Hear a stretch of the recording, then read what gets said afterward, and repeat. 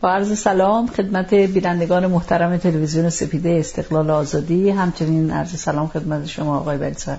سلام بر شما و شنوندگان هموطن گرامی، امیدوارم که شاد و پیروز باشم.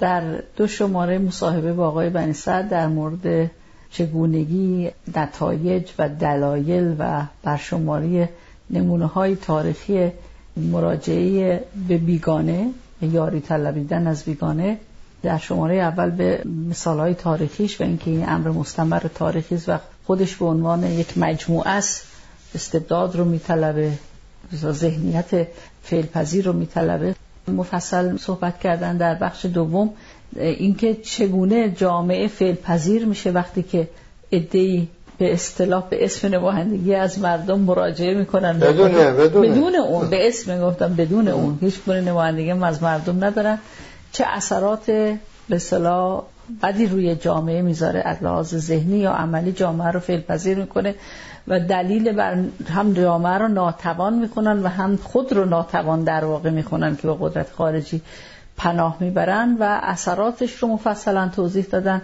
در این بخش سوم در مورد راهکار خروج از این مدار بسته‌ای که ایجاد میشه یاری طلبیدن از قدرت بیگانه، اینکه جامعه راه خروج از این مدار بسته رو داره، لطفاً فرمان نظر. خب اول از اینجا شروع کنیم که این در حال حاضر دیگه در واقعیت روز این نه که به قدرت خارجی رو آوردن، چون دیگه علنی آشکار نمیتونه منکر بشن. یه دورم که CIA فهرست حقوق بگیراج رو منتشر کرد، بعدم هر روز اینا دیگه معلومه که به کجاها اینا وابستن. اول آمدن و گفتن که خب این نقض استقلال دیگه شما به قدرت خارجی رو میارید. گفتن آقا این استقلال در قرن 19 یه کاربردی داشته، ممکنه در نیمه اول قرن 20 هم یه کاربردی می داشته، اما حالا نداره، حالا دوره جهانی شدن است. تازه ببخشید تا اینقدر پیش میرن که میگن بعضی از کشورها بخشی از قلمرو سیاسی خودشون برای در این جهانی شدن حاضرن در اختیار بگذارن تا معاملاتی صورت بگیرد تا این حد. حالا که در اون ارکان دموکراسی توضیح دادیم که توجیه کشورهای اروپایی که عضو اتحادیه اروپا شدن این است که ما به استقلال بیشتر نیاز داریم برای که منافع خودمون رو در اتحادیه بتونیم حفظ کنیم. نگفتن ما از استقلال چشم می‌پوشیم، گفتن به استقلال بیشتر باید بچسبیم تا بتونیم منافع خودمون رو تو اتحادیه حفظ کنیم. خب شما میگی استقلال چیه که مال قرن 19 است؟ استقلال این که آدمی بتونه خود تصمیم بگیره. این مال قرن 19 است. این از دموکراسی ها ورداری که هیچ دموکراسی بر جا نمیمونه. اساس دموکراسی بر استقلال در رأی، در بسیار تصمیم و انتخاب آزادی، انتخاب نوع رأی. من تصمیم میگیرم به این آقا یا به این خانم رأی بدم، بعد میرم پای صندوق رأی میدم. این دوتا از هم جدا ناپذیره. ولی حالا شما اینو جدا میکنی. خب وقتی جدا میکنی، منی که میگه استقلال دیگه کارایی ندارد رها کن و بنابراین وابستگی محل پیدا میکند، چه آزادی من دارم؟ من که نمیتونم تصمیم خودم بگیرم، چگونه آزادم که نوع تصمیم رو انتخاب بکنم؟ پس دروغ میگی. با کنار گذاشتن استقلال آزادی رو هم نفی میکنی هم نقض میکنی. خب حالا بیایم ببینیم که در این غربی که شما میگی جهانی شده به مسئله چجوری مینگرند. اونهایی که مثلا نظریه‌های فیلسوفان لیبرال جانب داره، عدالت مثل رالز و اینا رو نمیگم، اونی که عمومی شده، عموم پذیرفته، اونی که عموم پذیرفته تو جامعه‌های غربی این است که اونا نمیگن استقلال، میگن آزادی منفی. 2 جور آزادی لیبرال ها میشناسن، یکی آزادی منفی، یکی آزادی مثبت. آزادی منفی یعنی که همون چیز که نزدیک، البته استقلال تنها رهایی از موانع و محدود کننده ها نیست که اینا اسمش گذاشتن آزادی منفی. خودانگیختگی در تصمیم هم هست، این هم بهش اضافه کنی میشه استقلال. حالا تا اونا بیان به اینجا برسن راهه، ولی این مقدارش پذیرفتن که آدمی باید از موانع و روابطی که او رو در تصمیم گیری آزادیش ازش میگیره، این باید رها باشه. چون تا بتوانه آزادی مثبت پیدا کنه که توانایی انجام کاری است. شد؟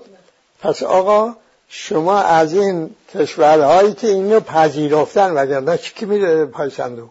تو غرب پذیرفتن عموم که هر شهروند آزاد است از هر محدود کننده‌ای در گرفتن تصمیم، یعنی مستقلال داره از تصمیم و آزاد در انتخاب نوع تصمیم، کاری که میخواد بتونه انجام بده. خب شما از این کشورها اینو نیاموختی، آموختی که اون آزادی منفی یعنی استقلال لازم نیست، این آزادی مثبت که انجام کاری باشه اونم به دستیاری قدرت خارجی لازم است. این تناقض‌گویی آشکار واضح و مبرهن نشون میده که شما دنبال نه حقی نه حقوقی، دنبال قدرتی. چون این قدرت در طریق مردم به دست نمیتوانی بیاوری، هیچ کسی نمیتوانه بیاوره، نه اینا نمیتوانن. مثلا آقای خمینی قرار بود که بگه آقا شاه باید برود، من بیام ولایت مطلقه پیدا کنم. اگر همین جمله را فرمایش فرموده بود اعلیحضرت هنوز در ایران داشت حکومت میکرد. یا اگر انقلاب میشد که از دید من میشد، نه شاه بود نه خمینی، هیچ کدوم. ایشون آمده 20 تا اصل غیر اون عفو عمومی که گفت بریم ایران ببینیم چه میشود، 19 اصل رو گفته همه در خط ربط استقلال آزادی. جلو مردم جهان شهادت داد در حضور جهانیان. دیگه این سال پیش که نیست، همین تاریخی خودمون داریم زندگیش میکنیم ما. خب شد؟ خیلی خوب. این که شما آمدی اگر میخواست میگو من میخواهم به قدرت برسم، استبداد شاه بده، استبداد من خوبه، هم دنیا بهش میخندید، هم مردم دلیلی نداشتن برن به جلو گلوله برای که مستبد بره مرجعی بیاد به جایی که به معنویات مردم برسه، دین رو وسیله توجیه آدمکشی بکنه. البته زیر بار نمیرفتن. از طریق مردم نمیشه به قدرت رسید. که من بعد شما به طریق مردم میاد به من کمک کن، من بیا پدرتون در بیارم سوار بشم، مگر اینکه مردمی با مثل قضیه ضحاک بشه از ظلم اون حاکمان پناه ببرن به خارجی. اونم میگفتم که اون نمونه نوعی ضحاک و جمشید طول تاریخ ما اینجوری بوده و هر بار مردم زیان دیدن. این است که نمیرن سراغ قدرت خارجی. اگر برون خب اون بلا سرشو میاد. پس چون میدونی از طریق مردم نمیشود به قدرت رسید. حالا همین آقای رجوی که وقتی پیش من آمده بود چی گفت؟ وقتی گفتم که میگو بریم از مثلا خارج کشور بتونیم مقاومت کنیم، گفتم من این که نه، ما معلوم میشه که مردم شرکت میکنن در انتخابات، بعد از کودتای خرداد 60 انتخابات ریاست جمهوری گذاشتن یا نمیکنن. اگه کردن که نه، من بیانیه صادر میکنم و میگم چون شما خود مردم تصویب کردید کودتا رو، اختیار کشور دست شماست، من هم مسئولیتم تمام شد، میرم بیرون، حالا منم میگیرن هر کار بخوام با من میکنم. اگر نرفتن شرکت نکردن وقت مسئولم. چی به من جواب داد؟ گفت مردم اکثرهم لا یعقلون. اکثر مردم عقل ندارن. قرآن گفته. گفتم جانم قرآن گفته اکثر کافران. کافر کیه؟ کسی که حق میپوشونه. و اکثران از نادانی حق میپوشونن، دانایی که حق نمیپوشونن. اونا هم که میدونن میپوشونن میخوام بر اون نادانها سواری کنن. پس به اونا گفته، نه به مردم ایران گفته اکثرهم لا یعقلون. تازه چه لذتی داره برای اکثرهم لا یعقلون حکومت کنی؟ همینو بگو. حالا اون کسی که دنبال قدرته اینجور به مردم نگاه میکنه. پهلویچی هم همینه. پس از طریق مردم نمیشه رفت به قدرت رسید، بر مردم حکومت کرد. میره از چه طریق این کار میکنه؟ طریق قدرت خارجی. خب و این میگوید که بنمایه طرز فکر و مایه عمل اونها زوره. اینا دنبال یه زوری هستن، به قول افغانستانی ها که زورش پرزور باشد، که بزنه که گردن این آقای خامنه ای رو بشکند، یک گردن خردتر دیگری جای او بشیند که وابسته مثلا بگه که من آنم که ایالات متحده، من اینجا نشونم. خب حالا وقتی که پای قدرت خارجی به میاد، ما گفتیم که در رابطه قوا یه ترکیب به کار میره از پول و زور و علم و فهم. وقتی پای قدرت خارجی به میان میاد این ترکیب کاربردش بیشتر میشه.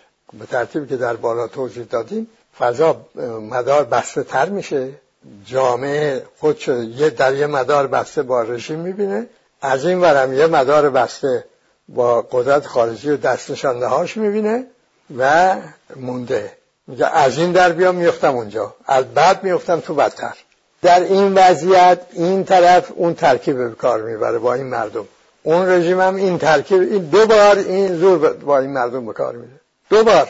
اما تنها دوبار نیست، چون در همین مدار بسته دو سویه خود مردم هم رابطه هاشون رو چون فعل پذیر شدن دیگه، اگر فعال بشنون از این سخن رو از من که عمری رو در تجربه و تحقیق گذراندم و اونهایی که قبل از من بودن و همین تجربه ها رو گذراندن و تن به فعل پذیری ندهن و بدانن که چند باره توسری و بدبختی میخورن، این فعال بشون اون بحث دیگه است. اما وقتی نشده فعل پذیره بین خودش هم با قدرت تنظیم میکنه رابطه ها رو، اصلا از حقوق خبره نیست. پس این ترتیب از پایین این رابطه های قوا منتجش میشه این مثلث زورپرست در بالا، اون این رو ایجاب میکنه، این او رو ایجاب میکنه، جامعه میمونه تو مدار بسته، تخریب میره تا میتونه بره تا نابودی. حواستون جمع کنی مردم ایران، این بیابان شدن خودتون هم شرکت داشتید ولی تو این مدار خودتون زندانی کردید، این میتونه برید تا نابودی ایران میتونه ادامه پیدا کنه. نمیشه 40 سال یه ملتی در بحران گروگانگیری، بحران جنگ، حالا تو 9 تا جنگ، تازه تمام وسایل تبلیغاتی هم دست وابسته ها با پول اجنبی، از این ور اون رژیم از اون ور، هر سه مثلث فرضاً کارشون سانسور خط استقلال آزادی و اون جامعه که شما باشید هم سانسور میکنید. بی انصافا الان چند سال این تلویزیون داره عمل میکنه، شما اگر دهن به گوش به پخش کرده بودید که اقلا گوش بدید یه صدای دیگه هم بشنوید، الان سراسر ایران میباید اینو میشنید. پس خود شما میشه 3 تا مدار بسته، اینی که جامعه حالت فرج در میاد و تخریب ابعاد بزرگتر پیدا میکنه. من فکر کنم آقای بنی‌صدر اونایی که وابسته هستن یا طلب خارجی میکنن، حالاش نمیدونم تا چه حد انسان، یه موقع شما به درستی میگید اصل راهنمای آدم اگر جور دیگری باشه نمیتونه جایی کسی بشونه خودشو که وابسته است. این واقعا متوجه نمیشه که به اصطلاح داره جار میزنه، داد میزنه ناتوانی خود. یک آینده را اینقدر این ذهنش بسته میشه که نمیبینه که به چه ذلت و زاری میفته خودش که رجوع میکنه. چرا این به اصطلاح مسابقه میدن این بعضی از این همین وابسته ها در یکی زودتر در خدمت ریگان و بوش هست و تشویق به حمله به ایران. این یعنی اینقدر این اصل راهنمایی قد تا نوکی بینیشه فقط میبینه که این آینده‌ای که در با اندیشه راهنمای دیگر به وضوح میبینید که تا چقدر ذلیل میشن و تا چقدر داده بر ناتوانی خود میزن، اینو نمیبینه. نه ببینید مسئله ندیدن نیست، مسئله اعتیاده. اونی که پای لنگل میشینه، اون که معتاد هروئین میشه، به چه ذلتی خودشو میاندازه، حاضر هست و نیستشو بفروشه، کس کارشو به فساد وادار کنه الا اینکه اون هروئین به موقع بهش برسه یا تریاکی به موقع بهش برسه. ترم به ترک کردن نمیده. اینا که اعتیاد پیدا میکنن به قدرت از اونا ذلیل‌تر میشن. شما ببینید رضاخان چجوری از ایران بردن، خودش هم این خودش میگفت اعلی حضرت قدر قدرت قوی شوکت آیزکی، پسرش چجوری بردن از ایران رفت، البته مردم بیرون کردن ولی خود او اینا از دید اربابش میبینه که چرا پشت من نگرفتی. اینجا سپهبد بزرگی تو دادگاه گفت که شاره مثل موش از ایران بیرون انداختن. این خو کردن به ذلت مال اون اعتیاده. اگه شما کسی معتاد شد دیگه کارش تمامه. مثل آقای خمینی تا وقتی این اعتیاد رو نداشت کلش بالا بود، جامعه هم دوستش داشت و دنیا تو دنیاش همه اینا رو به اصطلاح تحت شعار قرار داد بود، گاندی ماندی همه اینا رو.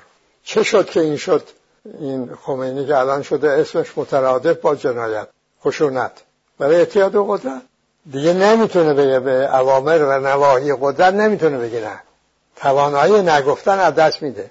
چون من اینو آزمودم، میدونم که چقدر سخته که آدم این توانایی داشته باشه بگه نه. اما اگر تاشتی و گفتی نه، هر لحظه زندگی برات میشه شاد. هر وقت به یاد میاری میگه عجب دامی بود اگر افتاده بودم اصلا نابود شده بودم. جامعه هم همینطور عوارضش میبرم. خب یکی دیگر از دستاویزهای مراجعه کنندگان به قدرت‌های خارجی این است که آقا هدف یک چیزه، وسیله یک چیز دیگه است. ما که هدف خودمون داریم، ما میخوایم ایران بله مستقل آزاد، وسیله‌شو اشکالی نمیبینیم برای وسیله به قدرت خارجی رو بیاریم و از اونها امکانات میگیریم. وقتی که حاکم شدیم بعد که گوش برشون نمیدیم. این یه دروغی که هدف وسیله رو توجیه میکنه و یا هدف از وسیله دوتاست. این بر اساس دوالیسم یا ثانویت قدرت مدارها فلسفه قدرت رو ساخته دروغه. اصلا آدمی تا این هدف رو به ذهن نیاورد، به فکر نیافته که من چی میخوام بکنم، چیز به عنوان روش و وسیله به ذهنش نمیاد.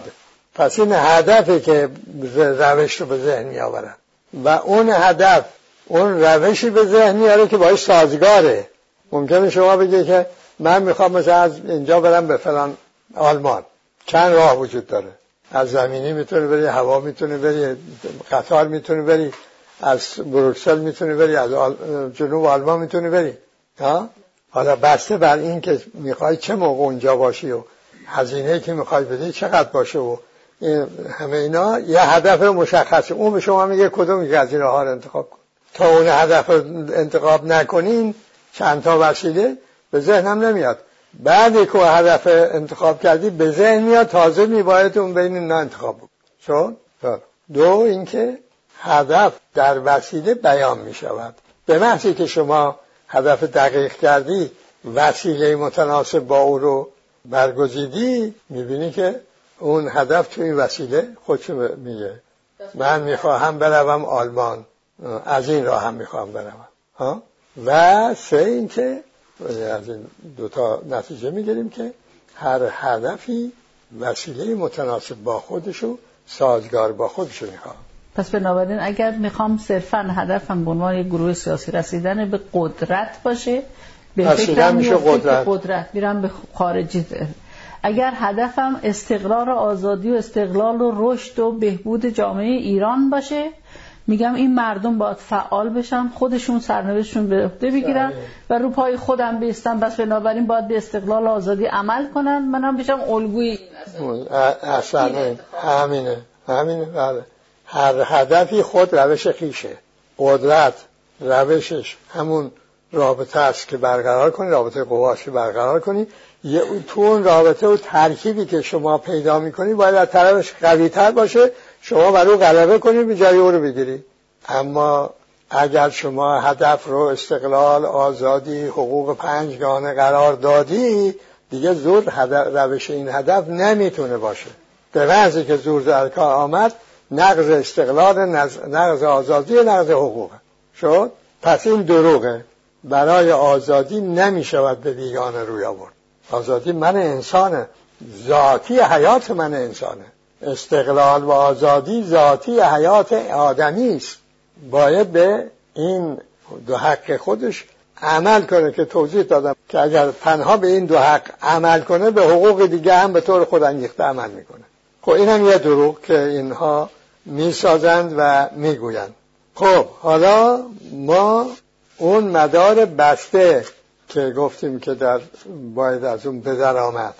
یه وقت هست که ما یه جهانی داریم، جهان آزاد و مستقل و یک نظام جهانی داریم، اداره مردم سالار جهان رو میکنه که همه ملت ها حقوق برابر و رشد انسان این حرفا.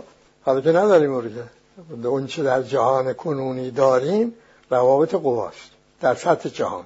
خب این قوا یعنی چه؟ یعنی هر کشور قدرت مثلا امریکا تو منطقه نگاه میکنه که اینجا با کدوم رژیم ها چه مناسباتی داره و چقدر از این منطقه میتونه بخوره ببره. روس همینجور، چین همینجور.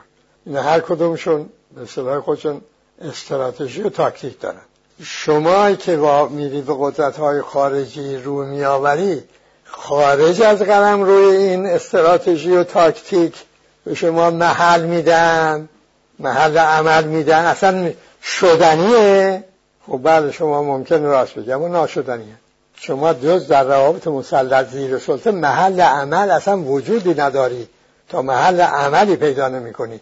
الان هم چون از جامعه راندی و مانده شدی، اینها هم دستشون به جایی نرسیده، به یمن اون بدیل استقلال و آزادی نتوانستن جانشین این رژیم را هم دست نشانده خودشون بکنند، به شما به عنوان آلت فعل محل عمل میدن. مثلا برای این کشوری که سعودی ها که روزی 10 میلیون بشکه نفت میفروشن، فرض کنید به چند تا گروه در سال چند میلیون دلار بدن. مثل اینه که من که چیزم پولمون نمیستم، شما بخواید به کسی 5 چه بابا، مثلا 10 پنی 10 سانتی مثلا کمک کنی، بلکه کمتر، نسبتا هنوز نادرسته.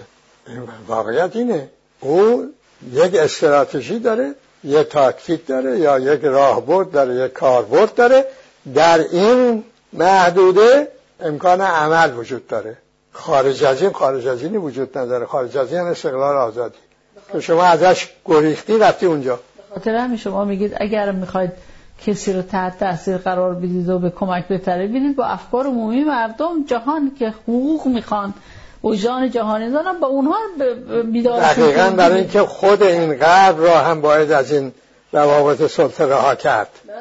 ما اگر خود رو رها کنیم کل جامعه های بشری رو رها میکنیم زیر سلطه ها. اگر خود رو رها کنن مسلط مردم جامعه های مسلط رو هم رها میکنن، چون دیگه اون نیروهای محرکه نمیاد تا اینجا اینا قشای مسلط بخورن یه خردریز هم به اون قشای پایین بدن، وقت ناچارن نظام اجتماعیشون باز کنن.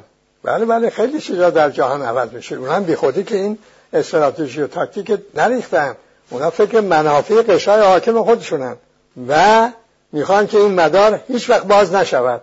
در این مدار بسته به آلت فعل محل عملی نداره. بیرون اون ما هستیم که مستقل آزادیم، از هر دولت به قول هموطنان آزادیم، بنابراین مستقل عمل میکنیم.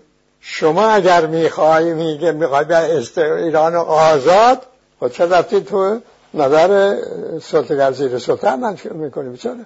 خب یا بیرون. خب عرض کنم که و این که کسی که رفت تو اون مدار میگه ما میریم که به مقام ایران رو تغییر بدیم دیگه، از این استبداد دینی رها کنیم. خب شما رو خود سرکار کی تغییر داد؟ اگر خود خویشتن رو تغییر دادی دستشاندگی چه معنی داره؟